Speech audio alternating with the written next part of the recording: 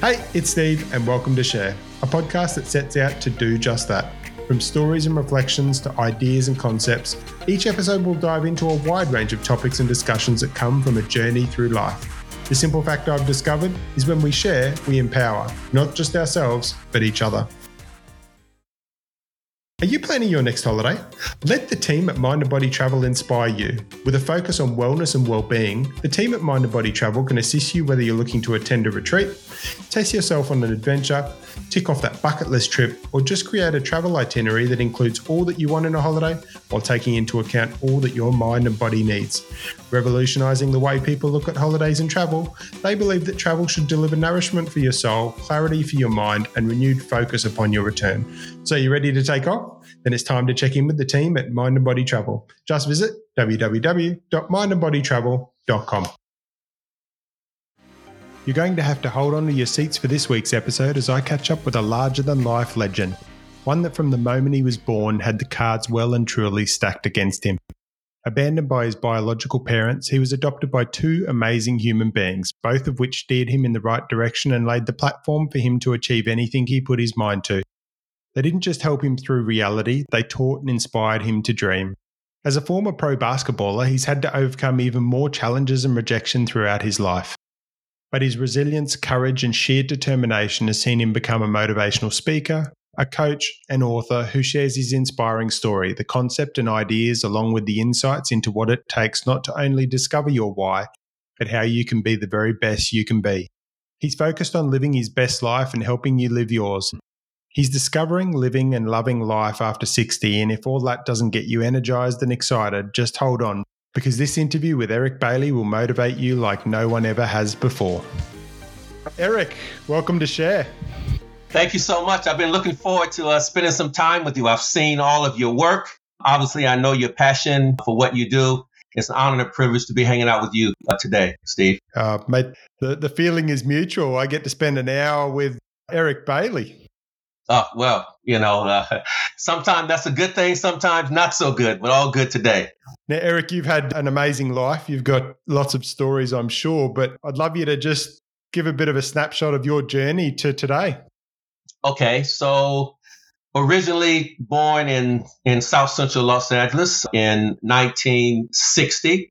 I know I don't look like I'm 63 this year, but that's the way it rolls. And on birth, I was diagnosed with a bone disease, hole in my lung, nerve damage, eye damage, and my biological parents decided that they did not want to invest the time, the energy into helping me to be the best version of myself. So for that reason alone, they basically gave up on me and I ended up in foster care. And I was adopted by two individuals who couldn't have children. They both were over the age of 45. And they walked into this facility and saw the child that was damaged the most, mentally, physically, and emotionally.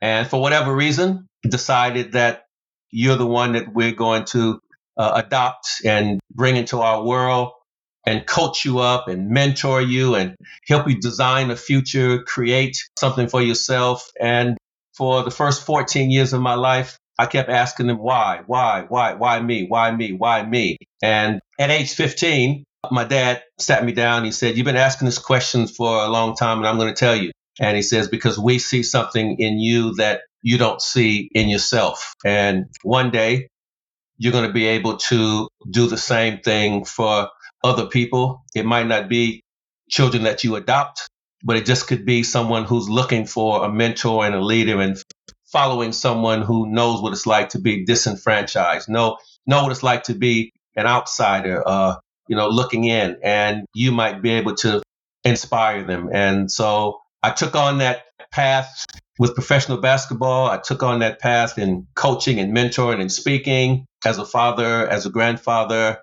And now, as you know, I'm now trying to inspire people, particularly men over 60, to look after their health and wellness. So I guess you could say, as I hit the fourth quarter of my life, I'm in the home stretch and I want to go out swinging. I want to go out making sure that I'm making a difference and I'm giving everything I can to empower and impactfully give other people a platform to discover themselves and do something great in life. Yeah. You've got this great knack. You bring energy to a room, Eric, every time, whether it's at the gym, whenever I see you, you've got this energy that you bring to the room, this presence, and it always energizes me if I'm not feeling quite right and I see you. It's like, hey, brother, how you going? And it's like, hey, whoo, you immediately pep me up. And tell me, does that come from your basketball days? Well, no, actually, it doesn't come from basketball. Like I had this before, and I guess it came out of necessity. So we lived in South Central Los Angeles, and in the 70s, I don't know if you're way too young to remember this, but in the 70s there was a gas strike, there was a water strike, there was earthquake, all roughly in the same area, and there was a lot of layoffs in our area, and my dad had got laid off, and he said to me, son, it's going to be tough for a while. And I said, you know what? Well, I said, what can I do? Like I think I was about 10 or 11. I said, what can I do to help the situation? And he said, son, just make life easy for us around the house. If your mama asks you to do something, or if you see something needs to be done, he said, just be proactive. Don't wait. And I was like, okay, Dad. So I was sitting on the porch one day and I thought, proactive. I know what that means. It means just doing something. So I decided I would just walk around the streets of where I live and ask people if they needed their lawns mowed, and weeds pulled out of the ground. And I had to do it with like a sense of urgency. I was like, hey, listen, I'm Eric. I live down the road and I saw that your grass is wild. Can I help out? Oh, sure, we'll give you 25 cents. And so I had my first part-time job. And I thought to myself, this is crazy. I need to have more people working for me. So I got some of my friends and said, listen, here's what we're going to do. You take that block, you take that. So I started a little franchise. And I think the energy for me going in and explaining to people why we were doing is because I'm trying to help our family, trying to create some income just to put bread and milk or eggs on the table to help my parents. And people were like, oh, man, son, that's such a good thing to do. And I think from that point onwards, it was like, whatever I want, I know I've got to protrude energy and excellence and passion. And when I walk into a room, before people even know who I am, I want them to go, dude, who are you? Who are you? Why are you here? And then from there, then I can tell them exactly what I want. So I think that just comes from survival. That's all.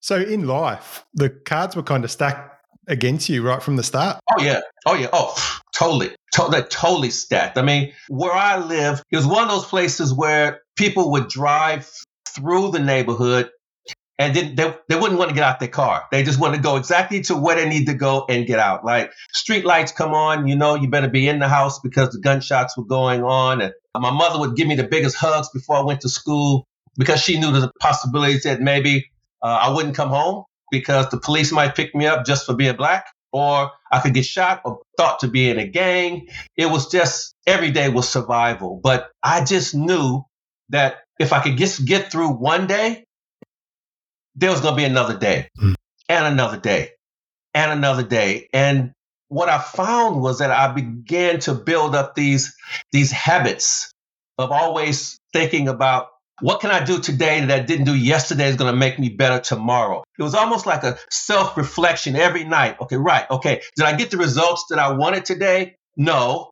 Why not?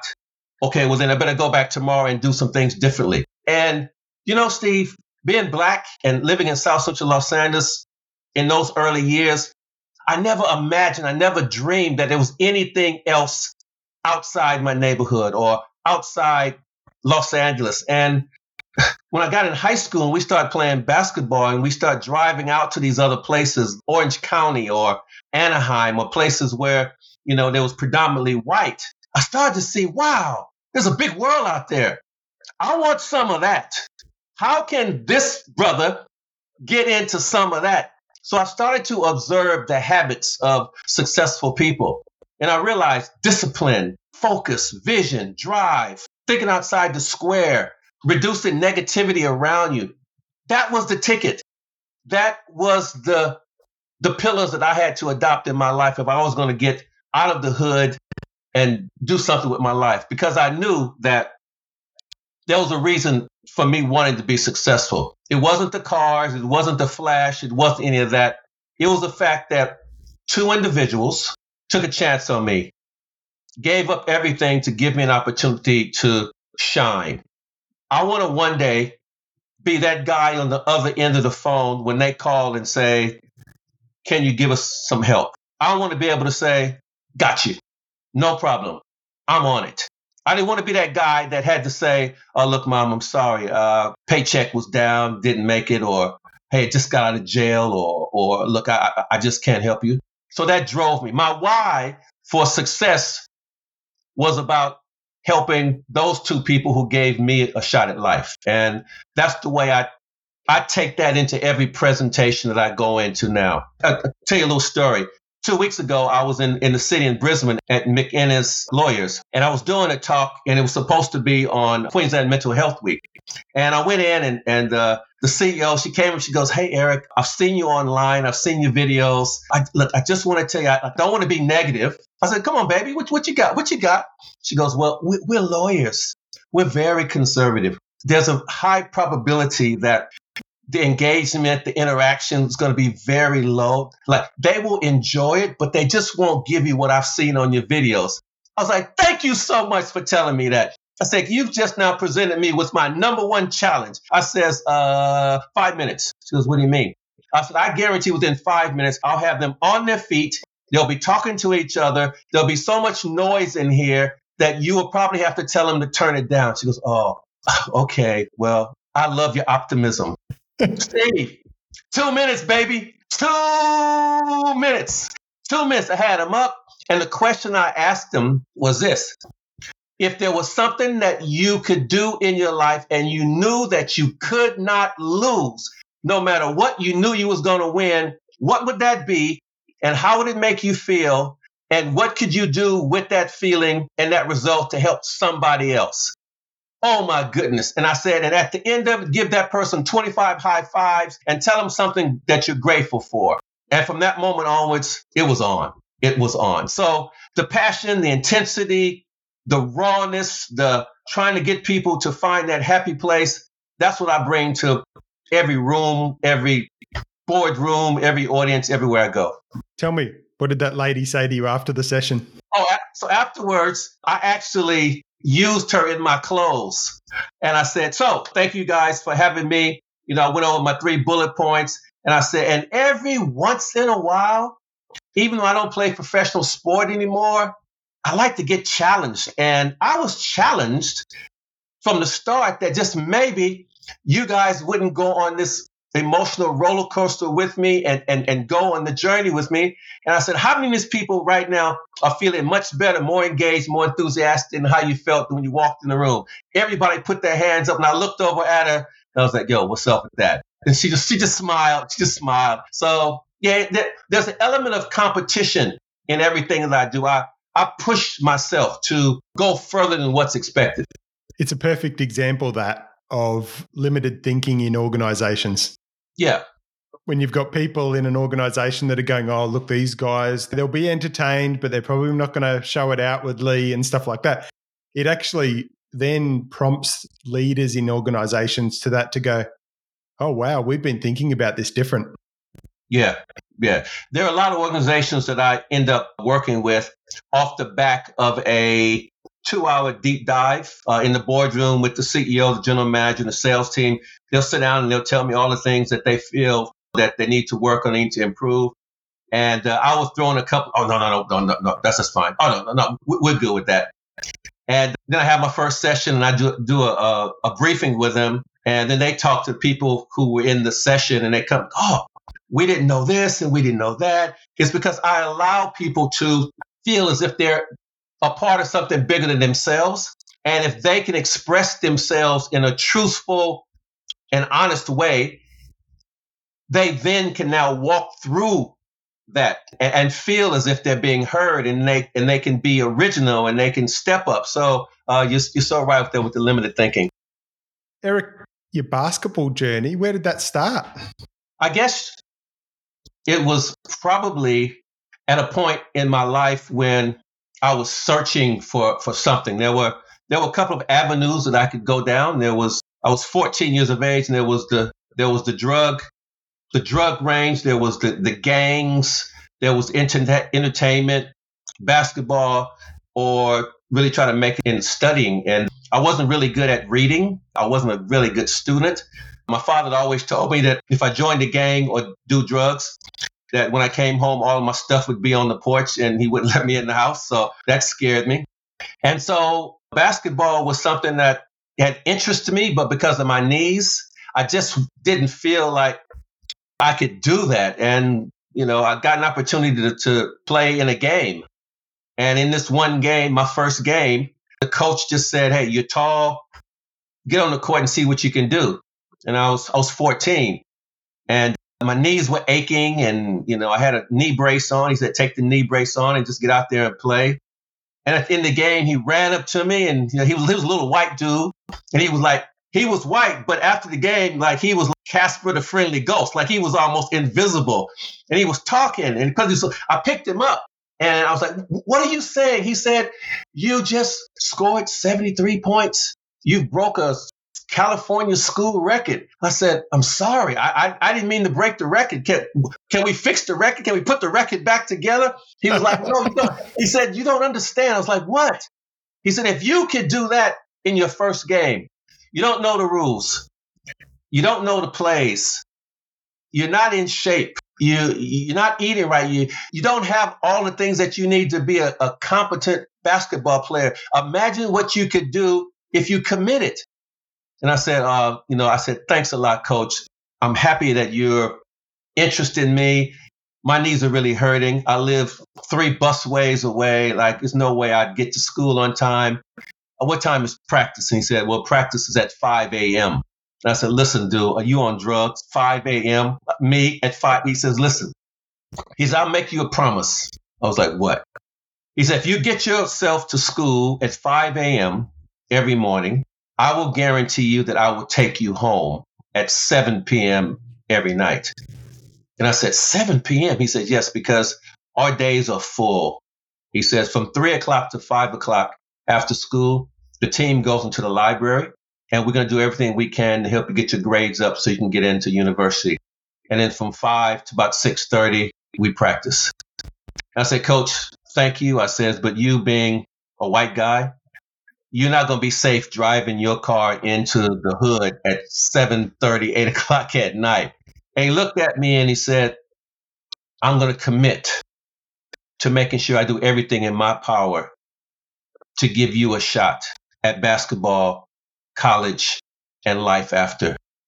He said, "The only way I would do that is if you commit to give 100%. And through his sacrifice, mentoring, his patience, I was able to go to a junior college for 2 years, which is like a TAFE. And then I ended up going to Boise State University and becoming a semi-basketball star. And that's how it started. So it just seems like in my life, I've been given these lifelines: adoption, basketball coach, people who didn't know me, who didn't feel like I really wasn't family. But it also created a sense of give back. It created a sense of I understand what a real good mentor and a coach will do, what leadership is all about. And funny enough, every team that was on, every basketball team I was on, I was voted captain. Every team. And it wasn't because I was a rah-rah, tell you what to do. It was like first one to practice, last one to leave. I would get the guys over to my house for breakfast or lunch or dinner. I was organized this team. It was almost like I knew that what I needed to do to help us win was to make sure that everybody felt inclusive and as if they were a part of something that was going to be different in life. Yeah, that's awesome. When it came to basketball, what mentors or role models did you have? I got a chance to play against a guy by the name of Marcus Johnson in the NBA when I was 16. I was at a pickup game, and he went to UCLA, but he was an NBA player. And afterwards, he came over to me and he told me I had talent, and he gave me a ride home. And I was like, whoa, that was amazing. I got a chance to play against Magic Johnson in a preseason game, and found the experience exhilarating because I watched him and I watched all his movements. I watched how passionate he was about the game. And as I began my basketball journey, I would always gravitate to players who not only were good players, but were also good human beings who seemed to always want to do the right thing and help those who were maybe left behind. And those are the kind of people who I was sort of gravitated to. And then you played pro basketball in Australia. Man, this is a crazy story. Absolute crazy story. So I love crazy stories. Okay, crazy story. I got cut by the Portland Trailblazers, so I just wasn't good enough. And I tried out for 5 other NBA teams, and I found myself in New York City in a bed feeling like, okay, it's over. That's it. I'm not going to make the NBA. This was 1982. And I was laying in bed, the phone was ringing, and I picked up the phone. The voice said, "Good day, mate. How you going?" 1982. No one used the word mate, particularly to a brother in South Central LA. I was like, "Oh, come on, dog." I said, no, I'm not your mate. So I hung the phone up. So 5 minutes later, called back, and he says, "Listen, I know you're upset, disappointed. We've been following your progress. We're calling to offer you a chance to play professional basketball." And I was thinking, like, where you calling from? You are Houston Rockets, Denver Nuggets, Lakers, Seattle Super. I said, "Don't tease me." He says, "Mate." I said, "Just don't call me mate. Just call me brother or Eric." He says, "We're calling from Hobart, Tasmania, Australia." I said, "Hobart, Tasmania." I said, "Where is Hobart, Tasmania?" He says, "All you need to know is that Hobart, Tasmania is exactly like Hawaii." I said, "What do you mean?" He said, "It's an island surrounded by water. We got a basketball team. We want you to come and be our star in our league, which is the NBL." And this was, I think the NBL had only been around for 2 years. So I was going to be a pioneer in Hawaii of another country. Come on, man. What went through my mind? Beaches, palm trees, sun. He told me I was coming over in December, which was their summertime. I was like, you know what? Gotta go. In 1982, there was no sun in Hobart. There was no beach. It was cold. It was wet. There was 2 television channels. Man, it was tough. That was my exposure to Hobart, Tasmania. However, I did eventually find that Hawaii, which happened to be the Gold Coast and Brisbane, but it took 13 years for me to get there. So I played for the Hobart Devils and the Melbourne Tigers, and then eventually made my way to the Gold Coast Rollers. How was the experience of playing NBL in those years? Look, it was challenging. We only practiced twice a week. People smoked in the stand. The coach would smoke on the bench during the game. It was very primitive. It was very, very, very, very primitive. It took me a while to get used to it, but as time got on, things got better. So yeah, it was different. It was different. Let's say that. Very different to what they do today, hey? And even in payment, I'm sure. Oh, payment. Oh, don't even talk about. So I had to work full-time job. I had to train in the morning in the gym. Had to play in other leagues to supplement my income. And then we would play on the weekends. And sometimes we'd have 3 games on the weekend. We'd play Perth and Adelaide back to back. The travel was tough. Afternoon games. You didn't have your own room. Sometimes it was 3 players in a room. Yeah, it was hardcore. Absolutely hardcore. What were some of your favorite players you played against in the NBL? Played with Andrew Gaze.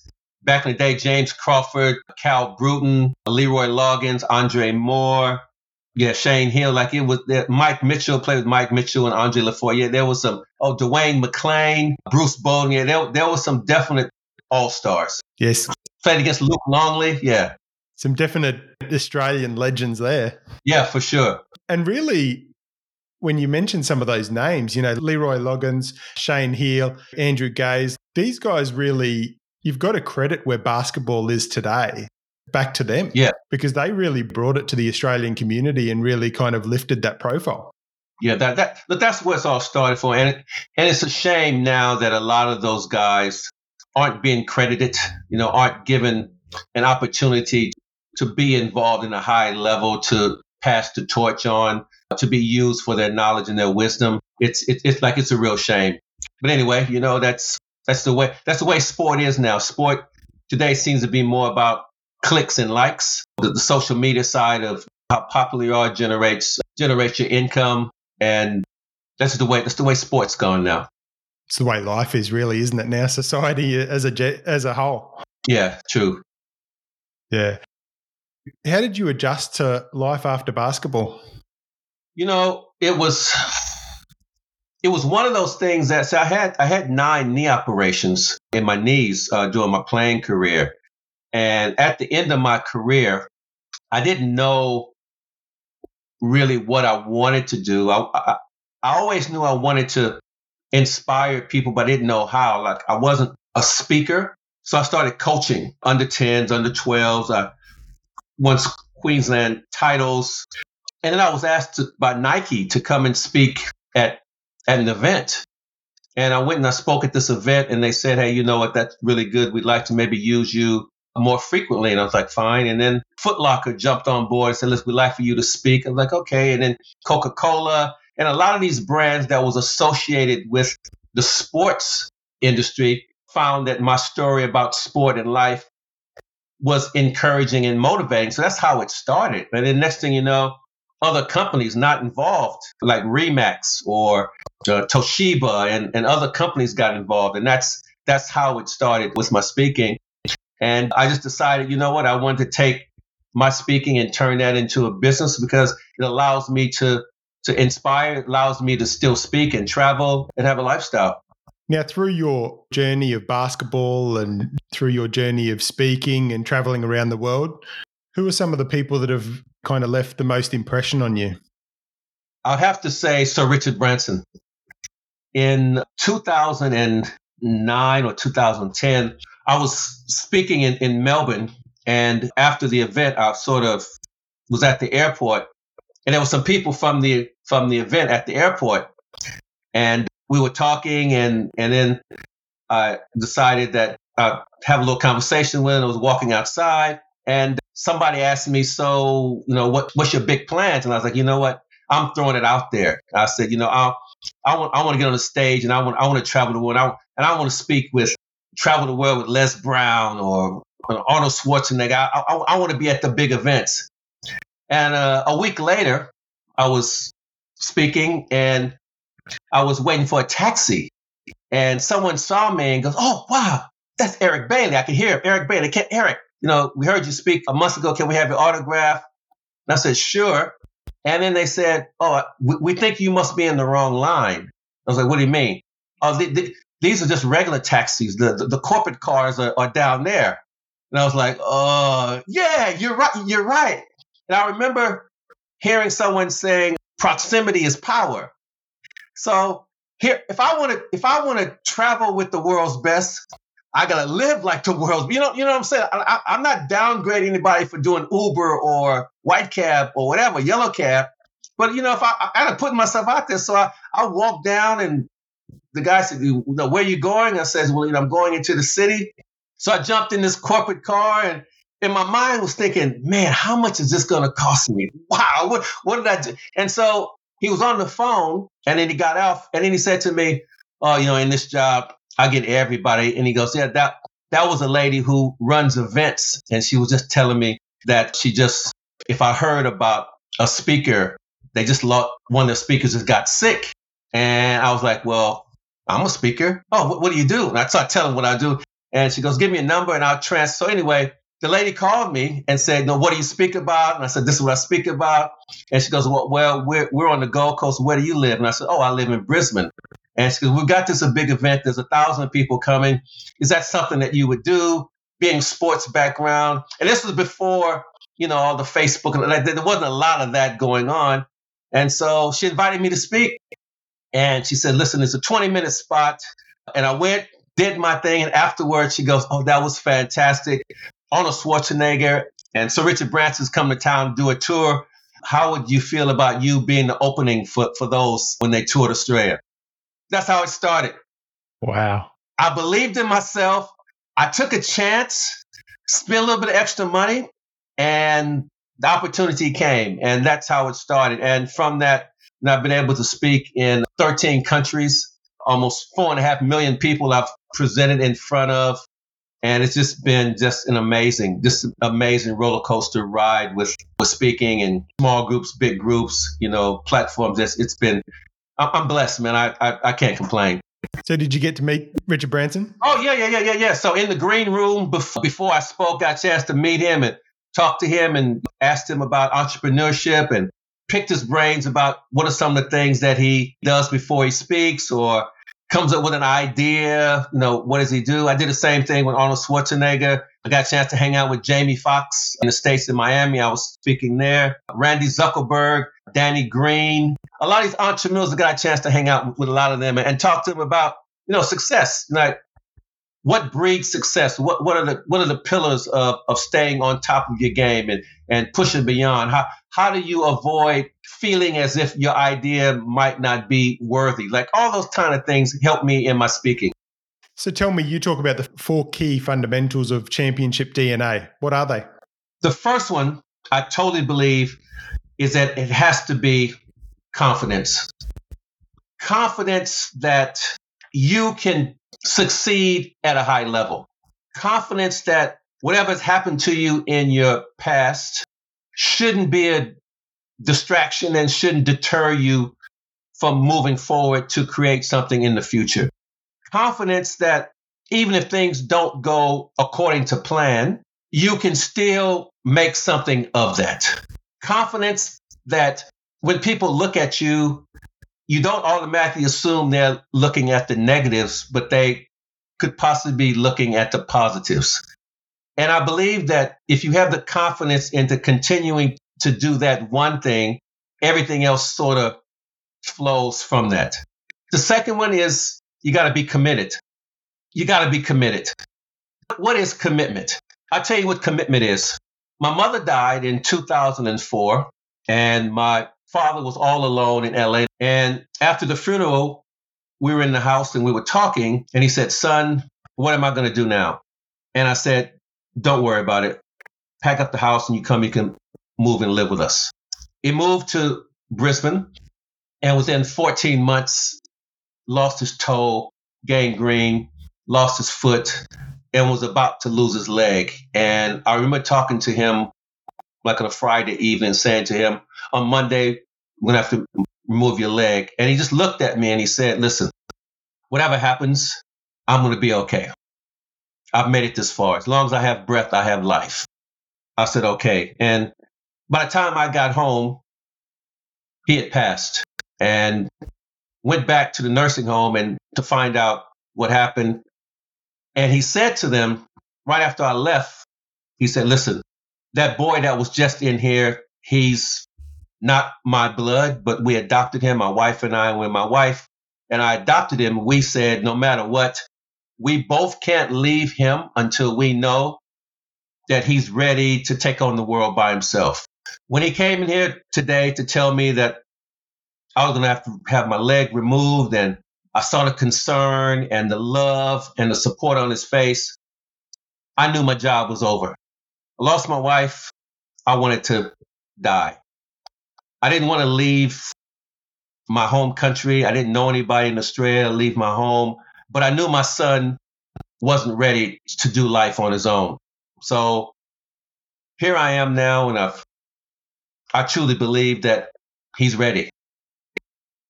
That's commitment. Commitment was when you go further than what you ever thought was possible that you could go, and you find something extra. And only then when you know that the job is done, that you can say it's over. The next C is you got to compassion. You got to feel for other people.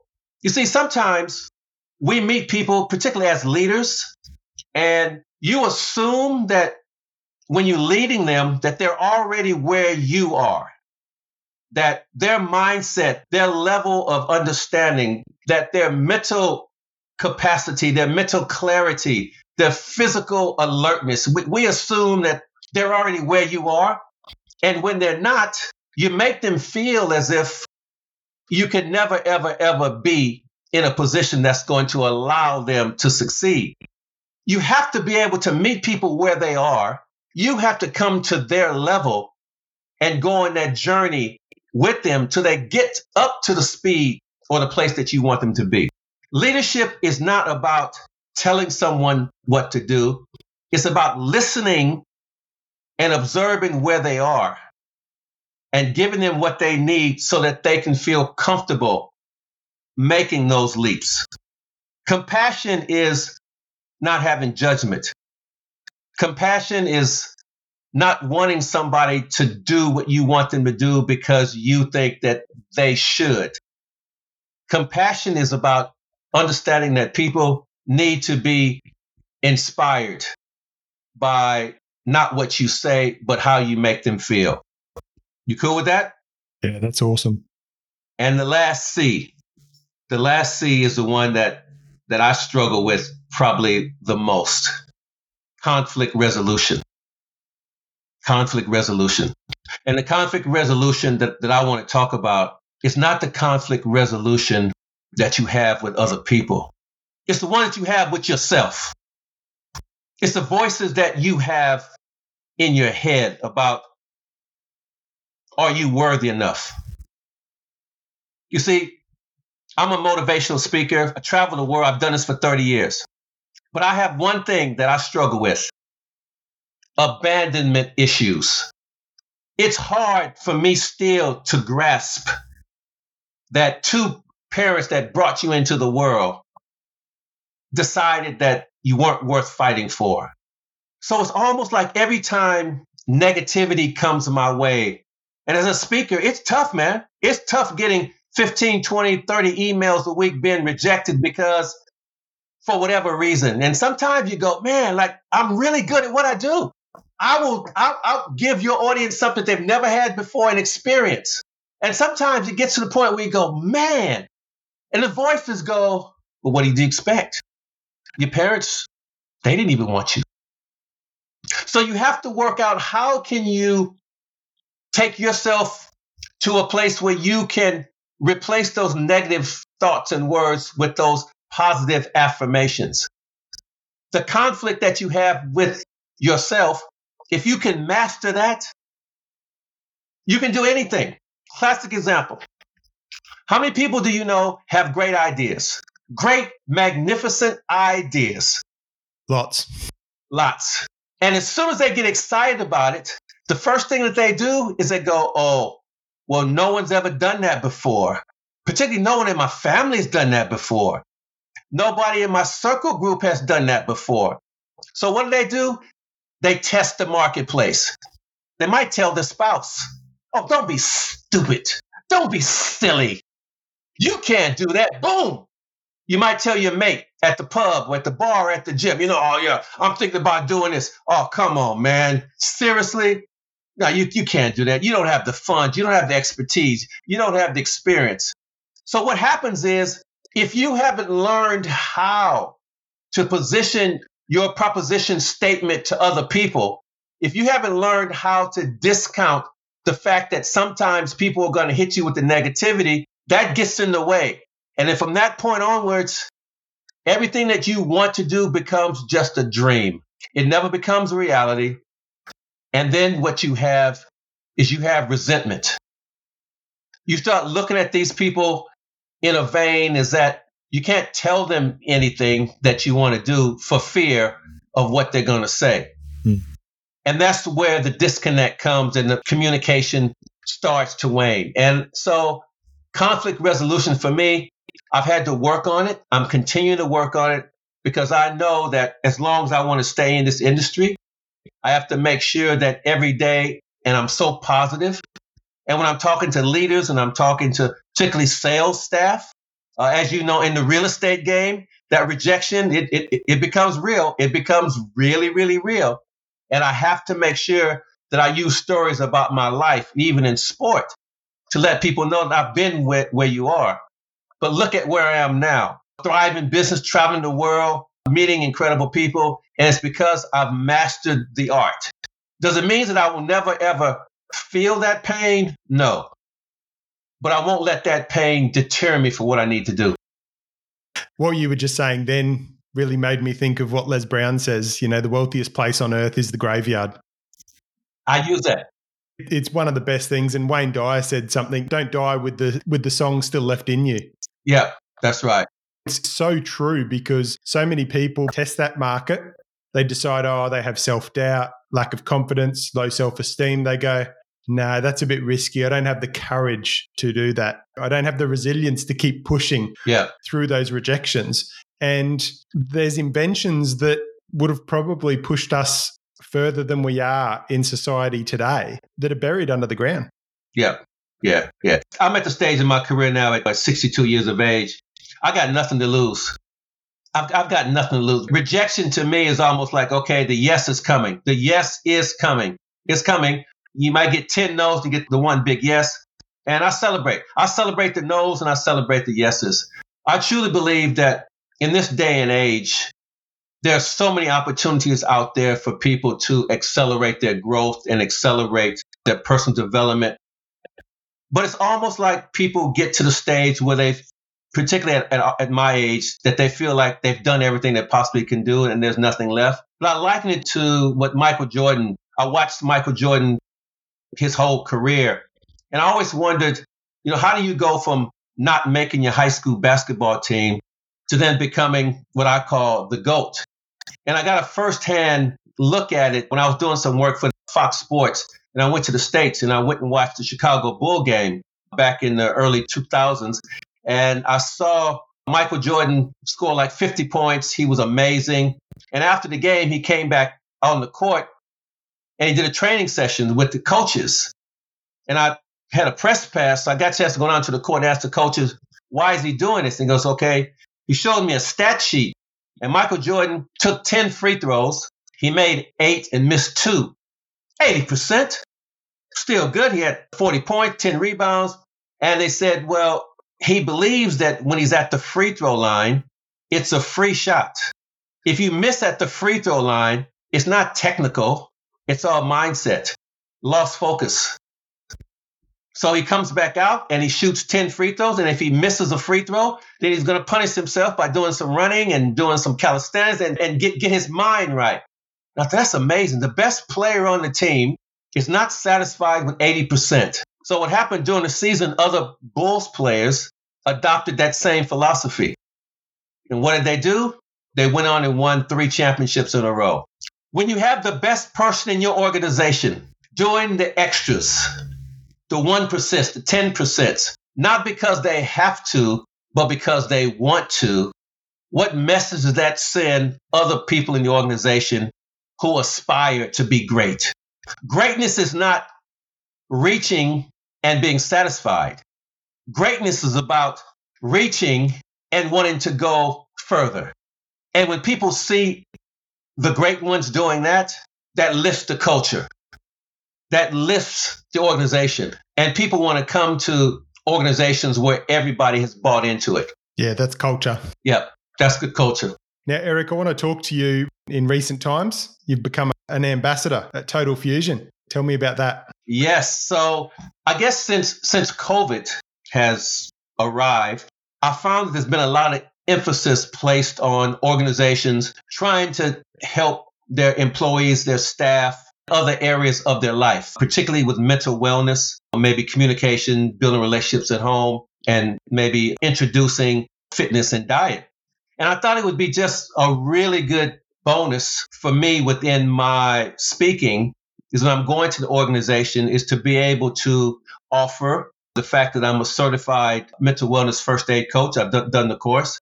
And also I wanted to provide an opportunity for staff to maybe get some workshops in health and wellness, fitness, diet, talk about sleep, time management. So I assembled a little team of other speakers who specialized in those areas and decided that I really wanted to maybe have something that an organization can get their teams to go into or go into an organization and offer an opportunity for staff members to come. So develop this partnership with Total Fusion.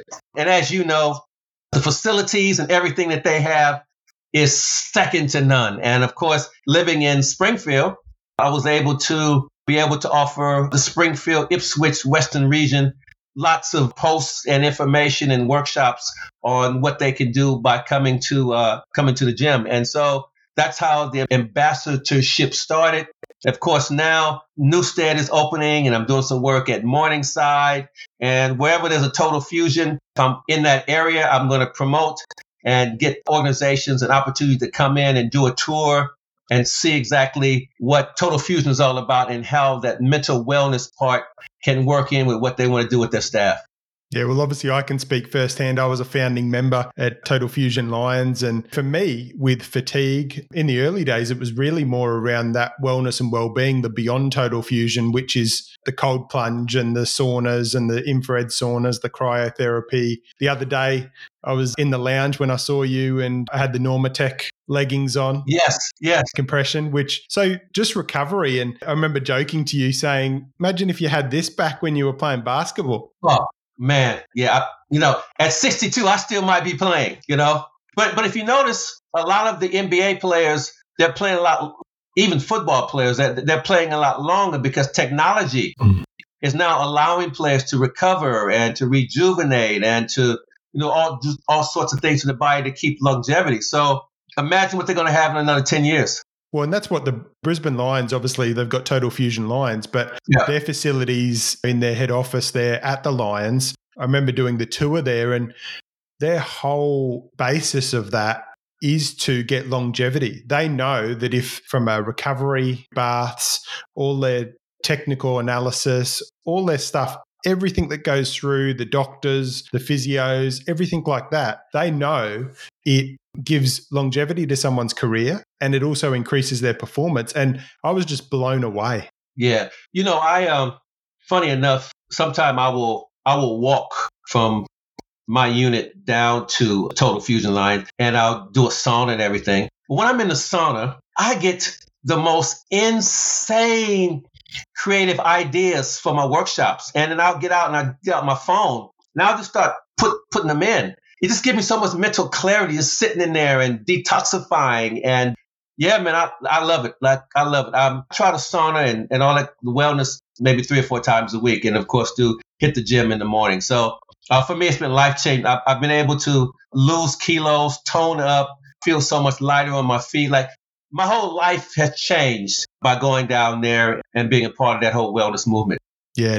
And I actually find that just having a place to create clarity, because it's just that stillness and that quiet, and also the connection and conversation that I have with some of the guys and the girls that are in the wellness area, they're all people that are wanting to improve their life. Oh. They're not there. Like when you talk about going into upskilling yourself and upping your environment, there is no better place than that, because everyone that's in a wellness area is there because they want to be better. Yeah. I've met 3 sort of general managers, CEOs sitting in the sauna. We're talking about leadership, talking about culture, and one of them is getting me to come in and do something with the staff. So, and even some of the ladies that are in there, like you have the conversations with them and they start talking about entrepreneurism. They're coming down on their lunch hour because they just want to come for class. It just doesn't matter who's in that wellness area. It's all about being positive and make jokes about, you're only in the cold water for like 2 minutes. You're supposed to stay at least 5. It's just such a place where you can go and know that on any given time, you're going to be met there and you're going to be able to match your intellect. You're going to be able to match your passion for life and wellness. And I've never, ever experienced that in any gym that I've ever been with in my life. And you're running a number of business networking sessions with Total Fusion? Yes. So on December the 7th, we have our next one. It's going to be at Total Fusion at Lions at Springfield. We had one earlier at Morningside, and it was sold out. It was gone. We had 35 people there max. So I think right now we've got 20 people already booked in, and it's going to be. And I'm going to be talking about. So you know how Tony Robbins talked about your aha moment. I'm going to be talking about your swish moment. Swish moment. Keep that in your head. I'm not going to give anything away. But it's your swish moment for 2023. And how can your swish moment propel you to have an awesome, amazing 2024. That's what I'm going to talk about. And anyone that listens to this podcast episode, obviously there'll be time to book, but if not, I know there's going to be other events every month. Because they're so successful, there's going to be other events that they're going to be able to connect with Total Fusion on. Yeah. Every month we'll be running an event next year. Now, Eric, I want to ask you. Yeah. Someone sitting there today, down on their luck, cards stacked against them. What advice have you got for them today? Remember why. Every day I get up, I remember why I'm here. And because my why is not solely associated with who I am, my why is associated with what I can do. And no matter what industry that you're in, if you're a receptionist, if you're in retail, hospitality, real estate, healthcare, manufacturing, whatever it is, you are here for a reason. You were born and you were blessed with unique set of talents. None of us are the same. And every single day, no matter what's going on in your life, you have the ability to bring that talent, that skill, that passion, that enthusiasm to the world. I totally believe that when people truly can connect with the why and understand what the purpose is, it makes it a lot easier for them not to get bogged down into the what's happening at the moment. If life isn't giving you what you want right now, if you're not getting the results in your life that you truly, truly, truly desire, I want to say this to you. Please do not give up. Don't run away. Don't feel like it's hopeless, because somewhere in the world, there's someone out there who would gladly trade in their what's happening to them for what's happening to you. They will gladly go, hey, man, I'll take that. I'll have that. Chances are, if you're listening to this right now, you have some good stuff going on in your life. If you're on a podcast, if you're watching this on YouTube, you know what I'm saying? You got headsets, you got a mobile, you got an Android, you got a new iPhone 50, whatever it is. You got some good stuff happening. Lean into the good stuff. Find a reason to have some gratitude, and remember that only you can change the circumstances. We don't get what we want in life. We get what we work for. Work is not always going to be fun. Work is not always going to be laughter. Work is taxing. To be successful, it just doesn't fall from a tree. You got to go and plant those seeds, and you got to develop them and work them and watch them grow. That's what I would say to anyone out there who's listening to me right now and feeling as if maybe they're just beat down. I have a saying, and that is, I was born and raised in the hood. You can take a boy out of the hood, but you can't take the hood out of the boy. You see, even at 63, sometimes I feel hopeless. Sometimes I feel overlooked. Sometimes I feel like I'm an outsider. And sometimes I feel a little bit depressed. I still have a little bit of that hood mentality in me, but I've learned how to keep that hood mentality in check. I don't live in the hood anymore. I live in a community that I'm flourishing in. I live in a community where I can be a best version of myself, where I can give back to my grandkids and my daughter. I live in a community where I can go out and make a difference. I can inspire, empower people around the world, whether it's on a Zoom call or whether it's in an auditorium that has 300, 500, 1,000 people, in a boardroom that has 25 people. I get a chance to coach people one-on-one and mentor them. Why do I do this? I do this because I know that tomorrow's not promised. And I'm going out swinging. I'm going out swinging each and every day. And because I'm going out swinging each and every day, I don't have time to sit around and dwell on what I don't have, or dwell on what people said, or dwell on perception, or dwell on what negativity is coming my way. I only have time to dwell on what I'm going to do today and tomorrow to leave my legacy. That's what I say to someone out there who's feeling as if the hood mentality has got them down. I feel like I'm going to give you 25 virtual high fives, I think, Eric, because, mate, that's awesome. That's what I do. That's what I do. And, you know, I'll be honest with you. It gets tough sometimes. You know, when you have so much to give, you know that you can change lives. You know that you can empower. And sometimes other people can't see that in you. And you've got to fight each and every day. And then that's my industry. That's what I do. But I know once I get there and I make a difference and I walk away feeling like, you know what? Before the day is over, you're going to get 5 testimonials on Instagram or LinkedIn. And it's not even an hour later, you get someone who's giving me a testimonial and telling me something about they got from the presentation. Or a business telling me, look, I want you to come back next week and work with another part of our team. So I know I'm making a difference in lives. And as long as I'm able, mentally, physically, emotionally, that's what I'm going to do. I just love your energy. I love, this is the whole power of this podcast, is I love sharing these stories, the concept, the ideas, the energy around people's stories, because everyone can learn something from everyone. Yeah. In this conversation, I think people can learn a lot. Success has obviously changed through your life. What does success mean to you today?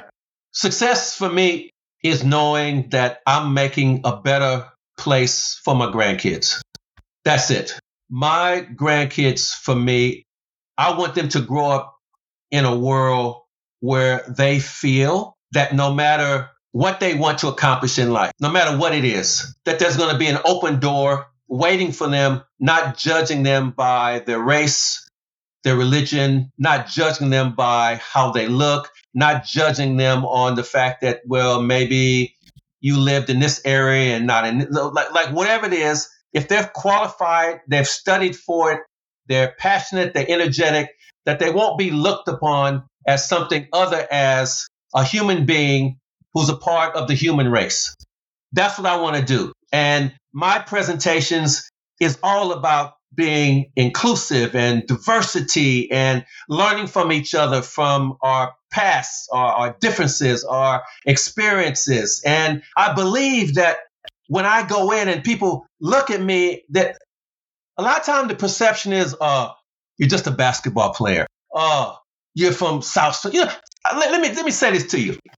Sometimes I hear this sometimes. I was wondering, like, when you were a child, did you carry a gun? Did you own a gun? No. Or have you ever shot anybody? Or have you ever seen someone killed?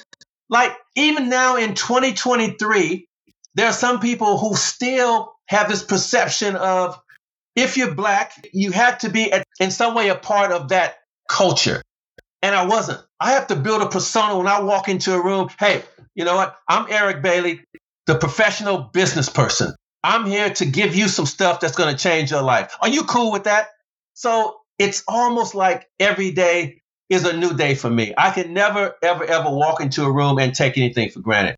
That's why before I do any presentations, workshops, keynotes, I do a 1.5 hour deep dive with the CEO to find out, what are the objectives? What are the perceptions? What's going on in the organization? In your mind, how do you think I will be perceived? I want to make sure that I walk into a room, I know exactly what the thought process will likely be so that I can put an end to all of that beforehand. Sometimes I even ask people, I say, hey, guys, before I even start, what presentation do you want? You want the boring one? You want or you want the one that's going to get you out of your seat, get you thinking, get you talk to the person next to you? What is it that you want? I said, I know which one I prefer to give, but I just want to see what you want. 99.9% of the time, they go, we want option B. I said, good, I'm in the right place. I ask, and I think I know the answer to this, and I think I know what you're going to say, but I always ask each guest, who's been your greatest teacher in life? My father. My father was my greatest teacher for the simple fact is my father never, ever, ever finished primary school. My father was born in 1919. Slavery was still alive and well in the South. My father lived on a plantation. My father had 17 brothers and sisters. My father was the eldest. My father started to work in the railroad yards when he was 10 years of age. He was smoking a pack of cigarettes a day by the time he was 13 years of age. My father went to the war to fight for his country. He developed PTSD. My father physically could not have kids. When they adopted me, my father decided that he wanted to be a real role model for me. So my father went back to school at 46 years of age and got his primary school equivalency. Then he went to high school and got his high school equivalency. My father became a part of the racial civil rights movement. My father marched with Dr. Martin Luther King Jr. And my father sat me down after an incident where we drove from our house in California back to Louisiana, where he was from, because he wanted me to meet his family. On the way there, we were stopped by the police in Dallas, Texas. They were white, and they approached the car, and they took out their club, and they bashed the taillights out and told my father that he was driving with the lights bashed. And my father said, "No, sir, you're wrong." They pulled him out of the car, they handcuffed him, and they said, "Tell your wife that she's to follow us to the police station." They held him in a cell for 4 hours. They let us go, and my father pulled over and he said to me, "Son, I want you to know something. Do not judge all the white people by what just happened. Sure, there will be times in your life where you will be looked upon and judged, but the most important thing that you must do is make sure that you judge people by their character and how they treat you. If you do that, you will go far in life." And I remember that every day of my life, because I wanted him to know that I wasn't going to make the mistake of doing something that was going to cost me my life and the possibility of not being around long enough to help them. And even today, Steve, there have been times when I've sat in boardrooms, sales meetings, and words have come back to me even today in 2022, 2023. Love your resume, love your testimonials, but just don't think that you would be a great fit. Meaning, we want someone who looks and talks like us. And I always reply, "Thank you so much for your time. In the future, if you decided you might want to go a different way, always happy to come back and sit down and have a talk to you." My father taught me about tolerance. He taught me about patience. But more importantly, he taught me that every day there'll be situations that will come that I have to remember that I was born to be a winner. And winning sometime comes at a cost. And that cost is giving up your ego and your pride. And that's why my dad was my hero. What an amazing man. Totally. Seriously, that is just inspiring. And that story, I just want to say thank you for sharing. Thank you for having me. Your whole story through this episode. I love the vulnerability. There's so much insight into your life, insight into performance, insight into teams and organizations. Eric, if people want to connect with you, how do they connect with you? Very easy. Very easy. EricBaileyGlobal.com. So easy. EricBaileyGlobal.com. And there's all sorts of book a session with Eric, follow up with Eric, receive a free ebook from Eric. There's so many options on the front page that you can contact me. Or if you're not a website person, just go to Eric Bailey in LinkedIn and you can find me there. Those are the two places. Or if any of that's difficult, Eric at EricBaileyGlobal.com. That's my email address. So simple. Eric Bailey Global. You can find me. Eric, I'm energized, and I know whoever's listening to this will be energized too. Keep making a difference. Keep making your mum and your dad proud. I know they'd be very proud. Keep living your personal best and bringing it over 60. All the time, doing my best, and I'm hoping to see you at our event on this. I think you've registered for December 7th on the event. Straight away. But I'll see you at the gym again soon. For sure. Thank you very much, Steve. Thanks, brother. Thanks. Thanks for tuning into today's episode. It's been great to have you along for the ride. Remember to hit subscribe and share this episode with a friend, maybe just one person you think could benefit from what was just shared. Also, if you haven't connected with me yet, you can find me on Instagram at the Steve Hodgson and also share __podcast. I'll catch you on the next episode.